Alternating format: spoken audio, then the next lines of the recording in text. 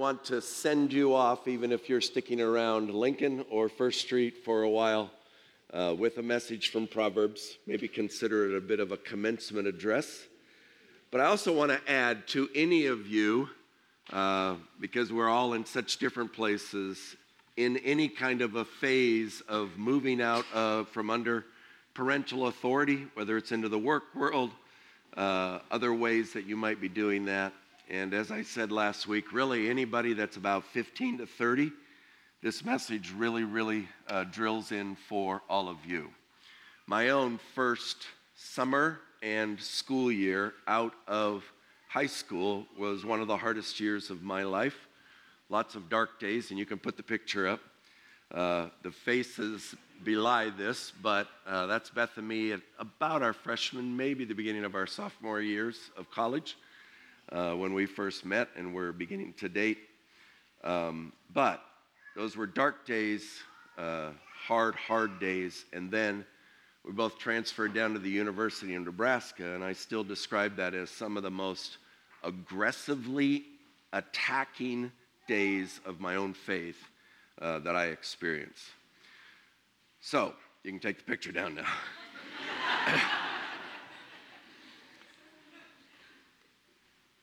You are facing going out into a very difficult world, and you are in a pivotal phase of your life where you either start to really swim on your own or begin, either quickly or slowly, to sink.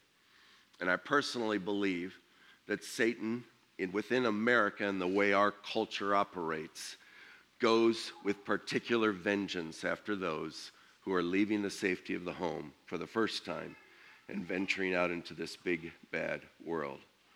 The number of predators in every kind of meaning of that is incredible. And for us as adults, many of us will say that some of the deepest regrets of choices we've made in our lives, some of our most egregious mistakes we made in our youth. Proverbs does tell us, as I reminded you last week, and will often, that folly is bound up in the heart of a child. When we are young, our strength, our vigor, our zeal, our passion for life are at their highest, and our wisdom and discernment are at or near their lowest. And that combination can prove fatal. That's why Paul begged God in Psalm 25, or David begged Paul in Psalm 25 to remember not the sins of my youth. Please don't bring them up, Lord. I have enough regret over them. Wish I could redo them. And Paul warned Timothy to flee youthful passions, because there are so many impulses running through the young that they can do nothing but run from and run and run. So, Proverbs is partly designed to help parents parent within the home while they're raising the children, but also for youth as they leave the home to embody these things, to move from adolescence to adulthood, from being what Proverbs calls simple to what the New Testament speaks of as maturity. And I realize that preaching to one segment of the body, some of you might think that there isn't necessarily much for you here, such as when we preach on marriage or when we preach on singleness or when we preach on certain aspects. But I think if you listen, you will find much that you can apply to your own life. We're going to do this by looking at 2 4-verse segments from chapter 1, first of all, verses 7 to 10.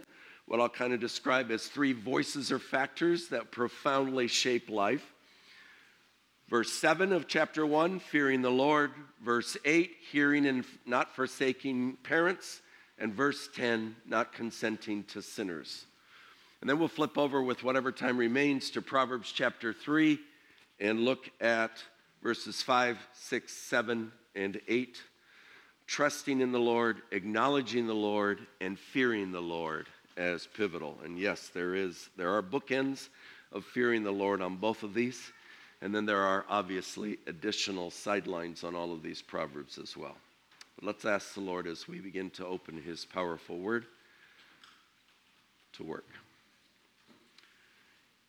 Lord, you tell us in James 1 that if we need wisdom, We don't look in ourselves. We don't look around at mankind. We don't look at humans. We go to you and we look to you and we ask. We beg. We acknowledge we need your wisdom. And Lord, what a beautiful promise that you love to give it to us and to give it generously. And so, Lord, this morning, would you be generous in your giving to these graduates, to others who are leaving the home, either now or are in the process or will soon begin that process.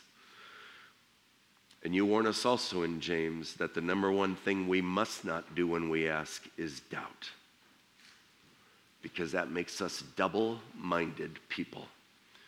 So God, would you keep us from that when you reveal through your word and through your people wisdom from on high? Would you help us embrace that, follow it, live it, and gauge our whole lives by it, and not ever back down from cowardice or from leaning on our own understanding. So please work for making us a wiser church, wiser graduates, wiser parents, wiser elders, and wiser senior citizens. For the glory of your name, we pray. Amen. So Proverbs 1:7, I realize we skipped 1 through 6. It's an introduction that just maybe was added after these others were compiled. So one way you could possibly think of this is that verse 7 is actually perhaps the way the list originally started before there was an introduction put in. And the idea is that the noblest truth, the greatest proverb, the most significant thing of all is put right on the table, right at the beginning, front, foremost, the fear of the Lord. And here Solomon acknowledges it as the beginning of knowledge. And then in chapter 9, and Proverbs 1-9, as I think most of you know, is this one long, big, kind of more topical series of Proverbs before chapter 10 through 30 really deals with much more specific, detailed Proverbs. But at the end of this long 9-chapter introduction is the return to this theme in verse 10, with the fear of the Lord is the beginning of wisdom. Do not forget that. In other words, the better we know God, because that's also what comes in this pursuit, the more we fear him and the wiser we become. So much here, we'll just barely scratch the surface. I told Beth editing this week was so hard, trying to narrow it down, and you're still going to be overwhelmed with it.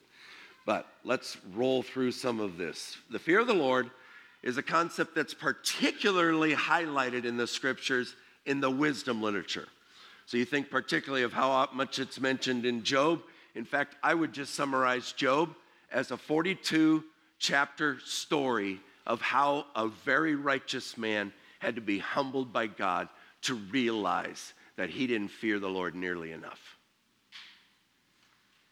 And then 45 times in the 150 Psalms, 19 of those by David himself, and then 19 times in Proverbs as well.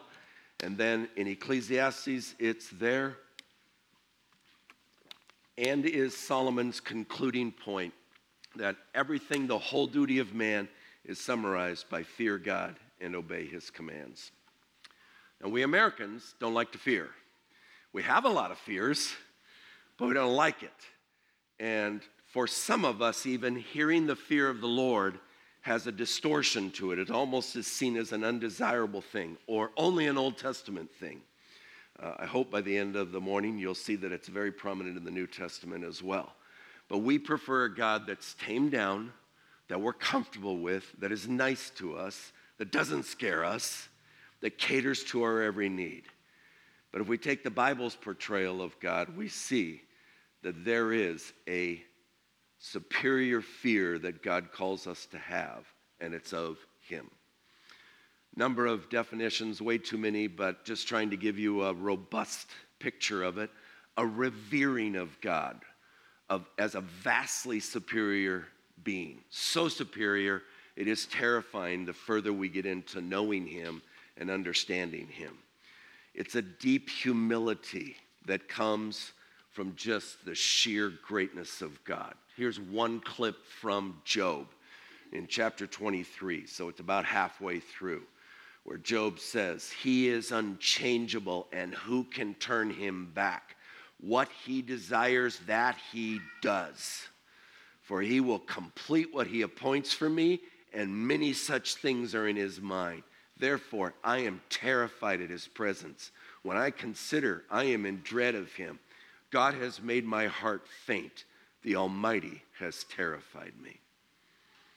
It's an acute awareness of who God truly is, how utterly holy he is, and how utterly sinful we remain to be. A necessary awe of him, including his holiness, his judgment, his discipline, all of his ways, his nature, his works. And in light of that, a feeling that never goes away, even in grace, a deep sense of our own unworthiness of even being able to know him.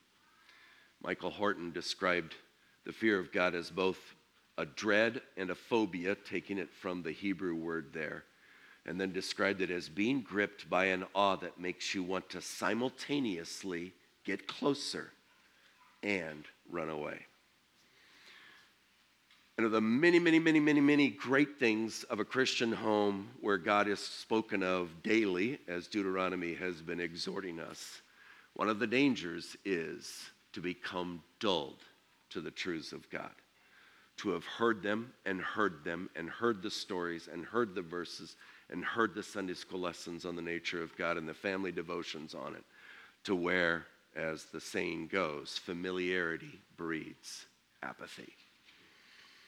Well, we don't even get out of chapter 1 before God shows us how significant or how dangerous not having the fear of him is. So look at verse 29, and you will see in there a description of the fools who hated knowledge and did not choose the fear of the Lord.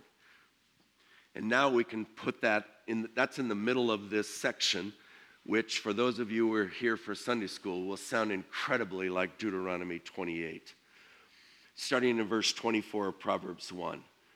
Because I, and that's wisdom speaking as a human, as a person, as a woman, have called you and you refuse to listen.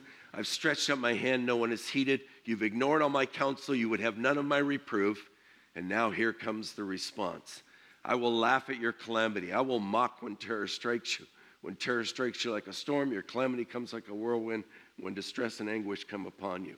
Then they will call upon me, but I will not answer. They'll seek me diligently, you will not find me, because you hated knowledge and did not choose the fear of the Lord from the beginning, as you were warned and told.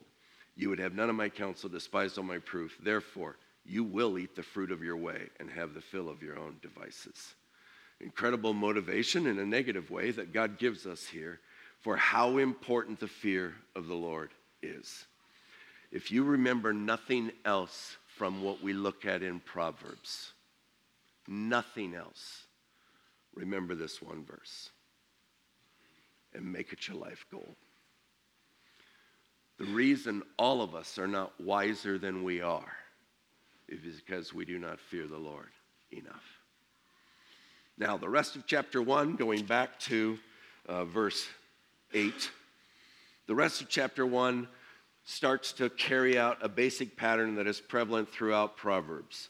Two voices, two strong influences, two persuasions, two paths to take are put side by side and contrasted, and wisdom calls us to discern which voice we will listen to. And in verses 8 and 10, we will see the two contrasts here. Inside the home, the parental influence, voice, and outside the home in verse 10, the peer or cultural voice. The point is, they will often conflict, but they do require one to make a choice. You will listen to one or the other. You will take one or the other path. You cannot straddle both. So verse 8 begins with the first of those voices, the parental voices. Huge amounts of instruction that godly parents pour into their kids. Any young person raised in a godly home, emphasizing the wisdom of God, needs to appreciate that. Thank God for what an incredible beginning to life you've been given. And then keep it fresh in his mind and continue to hold on to it long after leaving the home. The first place, the fear of the Lord in verse 7 is manifested in a human being's life is by a humble honoring of the parents and whatever good instruction God has given them through it. But I would say especially if parents have diligently sought to bring up their children in the discipline and instruction of the Lord. If your parents have taught you to fear the Lord, they have given you the greatest gift. Happy graduation. Becoming independent does not mean tossing aside everything in order to finally do what you want. And Proverbs 15:20 warns us that a man, a young woman who acts foolishly is actually, whether they verbalize it or not, despising his mother.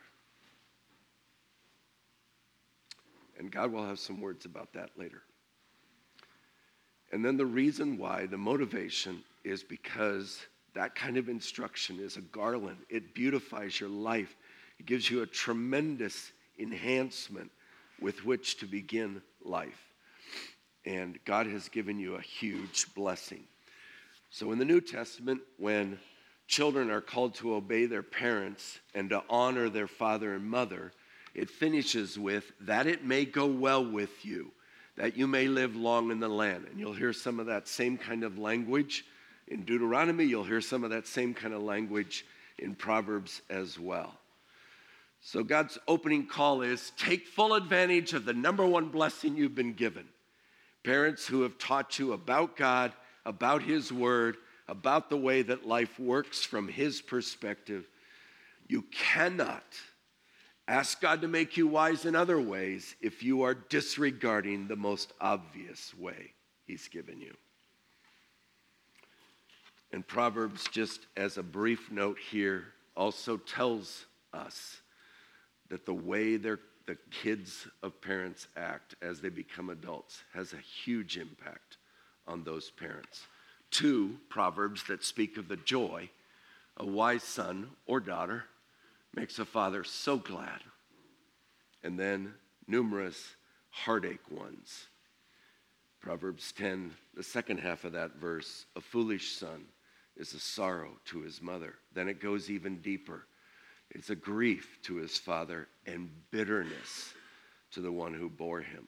And then it goes even further. Proverbs 19, a foolish son is a ruin to his father. Immediately then, in Proverbs 1:10, God now brings the contrasting voice to the parental voice. And it's a critical part of whether one will walk wisely or not right from the get-go. So verse 10 tells us, my son, if or when or as you can count on it, sinners enticing you into whatever it might be. Verses 11 to 14 give one example of financially taking advantage of people. If that one doesn't resonate with you, this applies to 1,000 other scenarios as well. If you are enticed or when you are enticed, do not consent are the 3 words at the end of verse 10. And then if you peek ahead at verse 15, you'll see do not walk in the way with them. It's a very common word picture for Proverbs. Or hold back your foot from stepping onto and walking on their paths. In reality, we let many people convince us, entice us into many foolish choices that we make. And the warning here is you are going to have that coming at you from all kinds of angles, from all kinds of ways, from all sorts of people. Be prepared to stand firm. Be ready to say no, and no, and no, and no, because they will come fast and furious at you.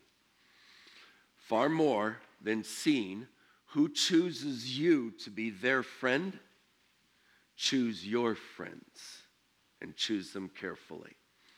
and, as hard as it can be, continually assess how they are affecting you spiritually. A single friend can lead you to forsake your family's years of teaching. And I've seen it happen way more than I wish I had. The way into folly is almost always fast and easy. And the way out of it is long and hard. Charles Bridges, commentator on Proverbs, says this: "Take care, young people. Do not imagine, even for 1 minute, that God will turn a blind eye to your sinful desires, or that he will excuse them as foibles of youth. Such ropes of sin will bind you for eternity if they are not broken by the power of God's grace. Shun the company of evil people as you would avoid the plague." And then let me just take you to a few New Testament. When I can, I'll try to align the Proverbs with some New Testament truths or Proverbs as well. So here's what Peter wrote. Can you get me more? Here's what Peter wrote in 1 Peter 4, 1-5. "Since therefore Christ suffered in the flesh, arm yourselves with the same way of thinking. For whoever has suffered in the flesh has ceased from sin, so as to live the rest of the time in the flesh, no longer for human passions, but for the will of God." So that's the setup thought. And now he brings it into life. "For the time that is past," whatever time in your life wasted on fleshly passions, "is sufficient, suffices. It's enough. You don't need any more. You don't want any more. For doing what the Gentiles want to do." And then he describes it in these 5 ways: living in sensuality, passions, drunkenness, orgies, drinking parties, and then overall, lawless idolatry. What a description 2,000 years ago of our American college world and 20th world.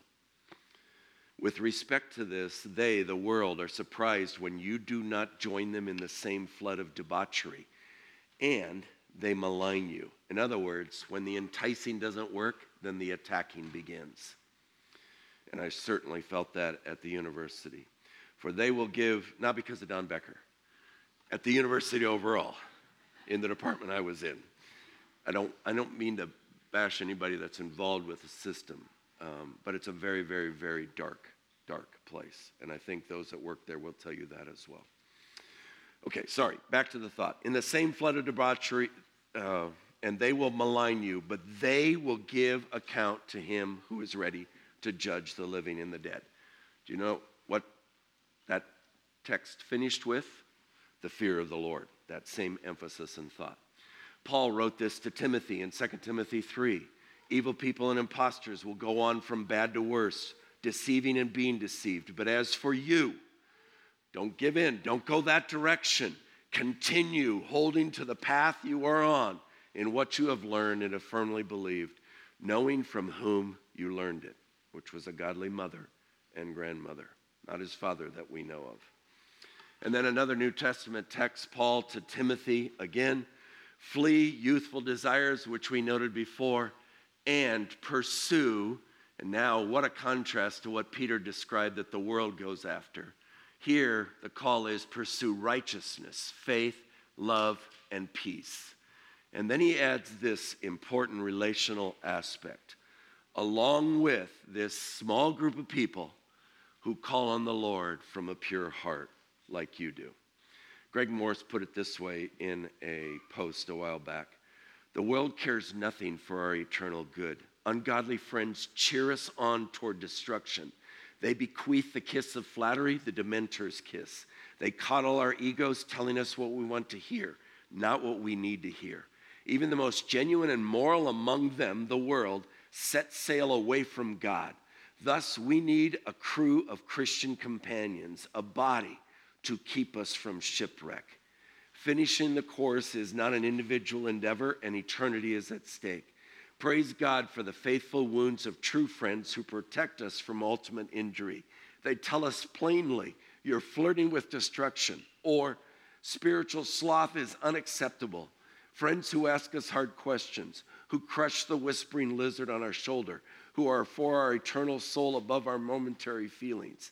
These are true friends. find these friends, thank these friends, imitate these friends. They are God's community of grace to you. One more, just a brief reminder. I can't remember if I put it on a slider, and I might have missed it.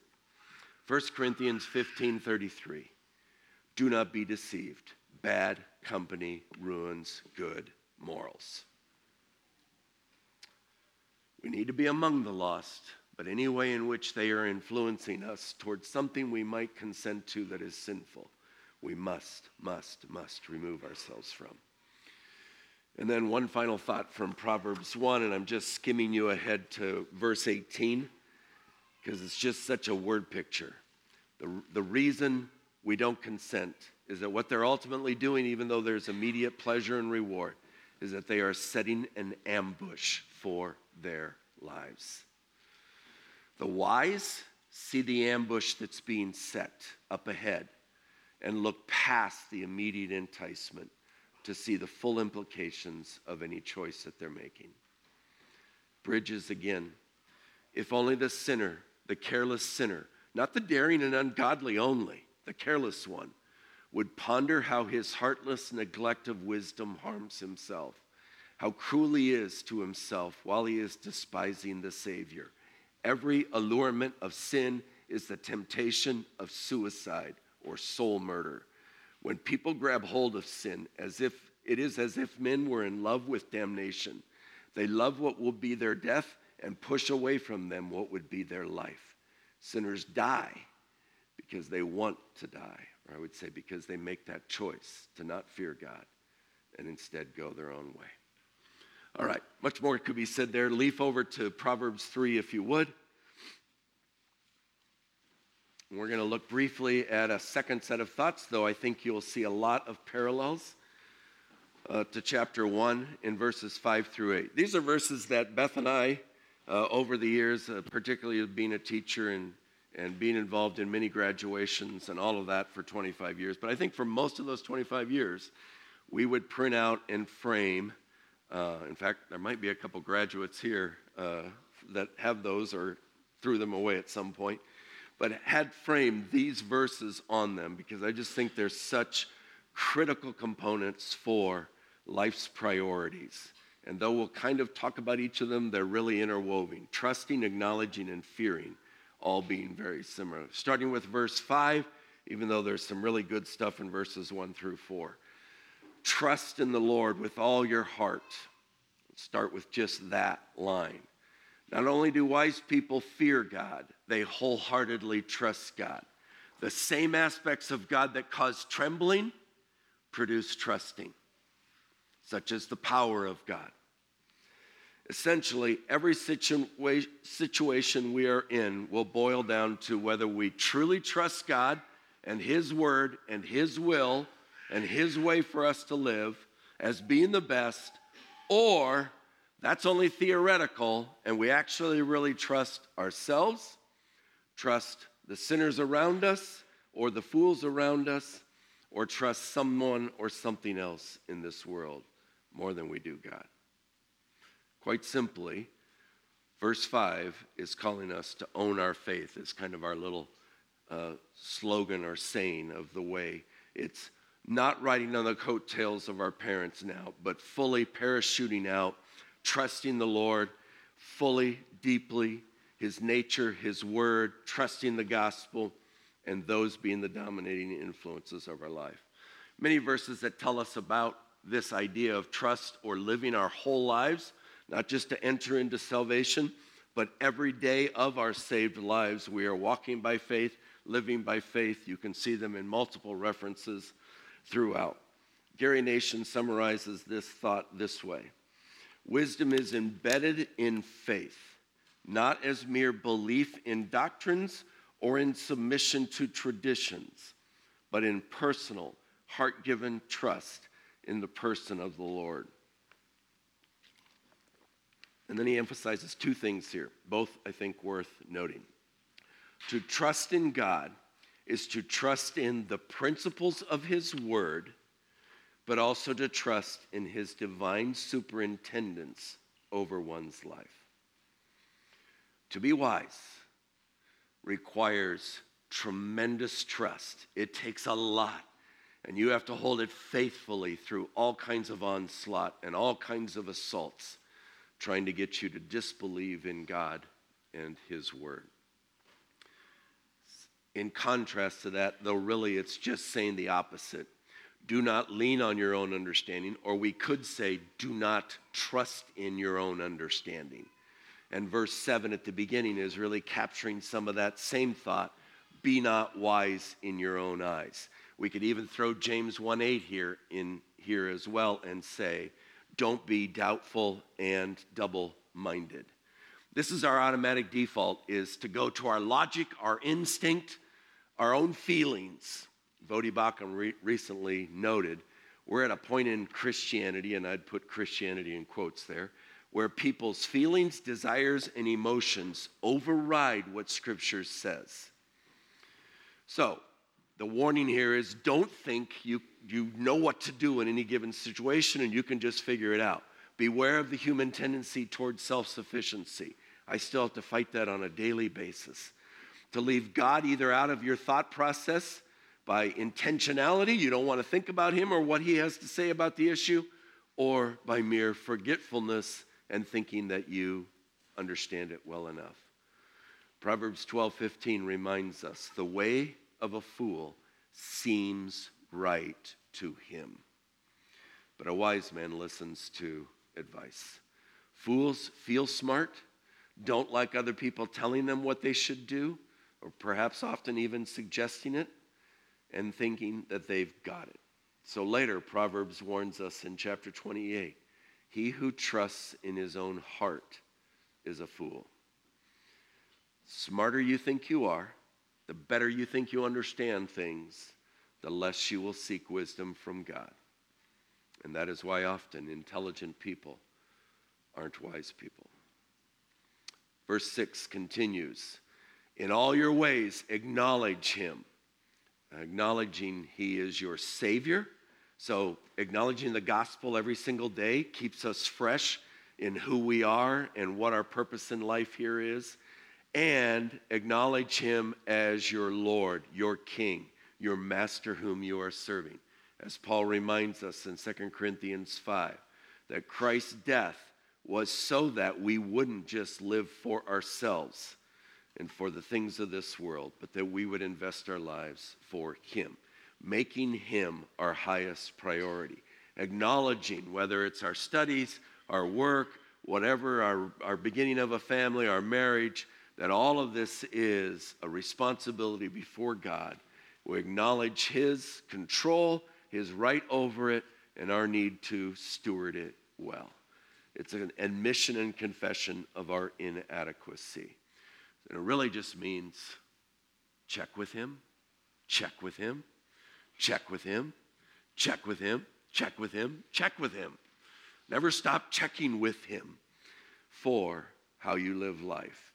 And then we get the first of a couple of blessings and rewards of that here. He will make straight your paths. Much of Proverbs will speak of how the fools have crooked paths, meaning it is just a hard way to navigate life. And you're going sideways or backwards more than you're going forward. And the idea of the one who acknowledges the Lord and walks forward trusting Him will walk with an incredible straightness. It just makes life much less inhibiting and confusing and frustrating. And now we come back to the same thought in verse 7 as we did in Proverbs 1, verse 7. And that is the fear of the Lord. And I have like another page and a half of thoughts about the fear of the Lord. Let me, for sake of time, scrunch a few of those together. But it's so important. Where I wanted to go with you on this one is just the New Testament emphasis on this. So you don't just think this is Old Covenant, Old Testament, the old scary way. Grace has changed all that. Now it's all about love. Huge important things. But listen to these texts from the New Testament. First of all, from Peter. A little longer section, you'll see in the middle where the word fear shows up, almost dead center. But I want you to see a context here that I think is helpful. As obedient children, do not be conformed to the passions of your former ignorance, but as he who called you is holy, you also be holy in all your conduct. Since it is written, you'll be holy, for I am holy. And if you call on a Father who judges impartially according to each man's deeds, conduct yourselves with fear throughout the time of your exile, which is the whole time you're living here on earth as a sojourner. And now he brings the gospel into bear, knowing that you were ransomed from the futile ways inherited from your forefathers, not with perishable things such as silver or gold, but with the precious blood of Christ, like that of a lamb. So see, three things here. God being so holy, the reality of being judged by God, and the massive price God has paid in his Son for our salvation. And all of those should lead you to live life here with a very holy, careful fear.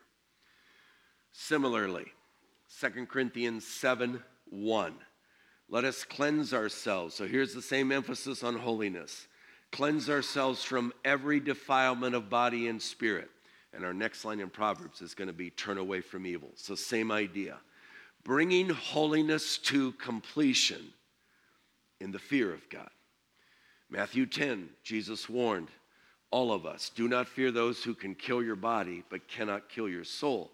Fear him who can destroy both in hell. And then in Philippians 2, our call is to work out our salvation, not just with happy feelings, but with fear and trembling. For it is God who works in us. And that God working in us should bring this holy, reverent fear. There's more, lots more that we could say about that. I just want to bring you back again to say, especially those of you who are young, nothing more significant I'm going to tell you. This is the ground floor for all wisdom. This is the ground floor for all of life. This is the only entrance into God's wisdom. The number one reason we aren't all wiser is that we don't fear God nearly enough. Final thought at the end of verse 7, I think I've lost track of my verse numbers. Very similar to 110 and 115. Turn away from evil. Say no. Proverbs 14:27 reinforces this. The fear of the Lord is a fountain of life that one may turn away from, same language, the snares of death. This is the lifelong critical duty of every follower of Jesus. Daily repenting, turning, without playing with sin, thinking it isn't that big of a deal, taking quick little forays into it, dilly-dallying like the world does. I would just remind you, and soon we're going to the Lord's table, of 1 Peter 2:24, that Christ Jesus bore our sins in his body on the tree, not only so that we would be free from the punishment of sin, but so that equally, just as importantly, we would be free from the power of sin over us and the hold of sin that it has on us, that we would now have the ability in Christ, through the Spirit's power, to turn away from any and all sin.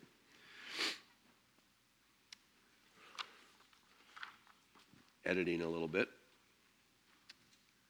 Let me remind you of one other New Testament, it's on there, second one down, one other New Testament proverb that really comes into play here, as well as just a reminder. Do not be deceived. God is not mocked. No one can defy this principle. Whatever one sows, he will reap.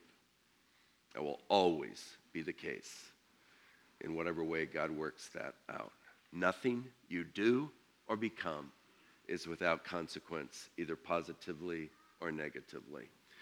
Once again, see here, how much you fear the Lord affects how much you sin. It's impossible to be properly fearing him and to be comfortable with sinning at the same time, because they're just opposed to each other. I sin because I don't rightly fear the Lord, and I don't rightly fear sin.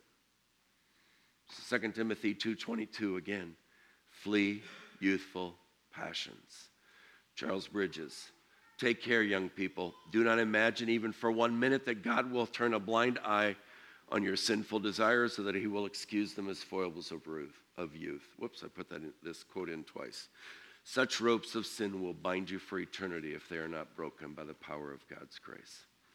And then verse 8, just very quickly, the encouragement, the reward of the spiritual vitality. You don't necessarily see that healing and refreshment on the outside. Somebody riddled with cancer, whose body is decaying, can be filled with incredible spiritual vitality and health because of the wisdom and God's perspective that they've taken in. One more quote by Charles Bridges, and we'll move to the Lord's table. And one more verse. Bridges, those in the world have no concept of the real nature of wisdom's pleasant ways. To them, religion is associated with cold, little to enjoy, but they only see half the picture. They see what religion takes away, but they do not see or look at or consider what it gives. They cannot comprehend that while it denies sinful pleasures, it overflows with spiritual pleasures. Love that thought. Let me finish with this verse for those of you moving into your own identity and life and choices. Paul's charge to Timothy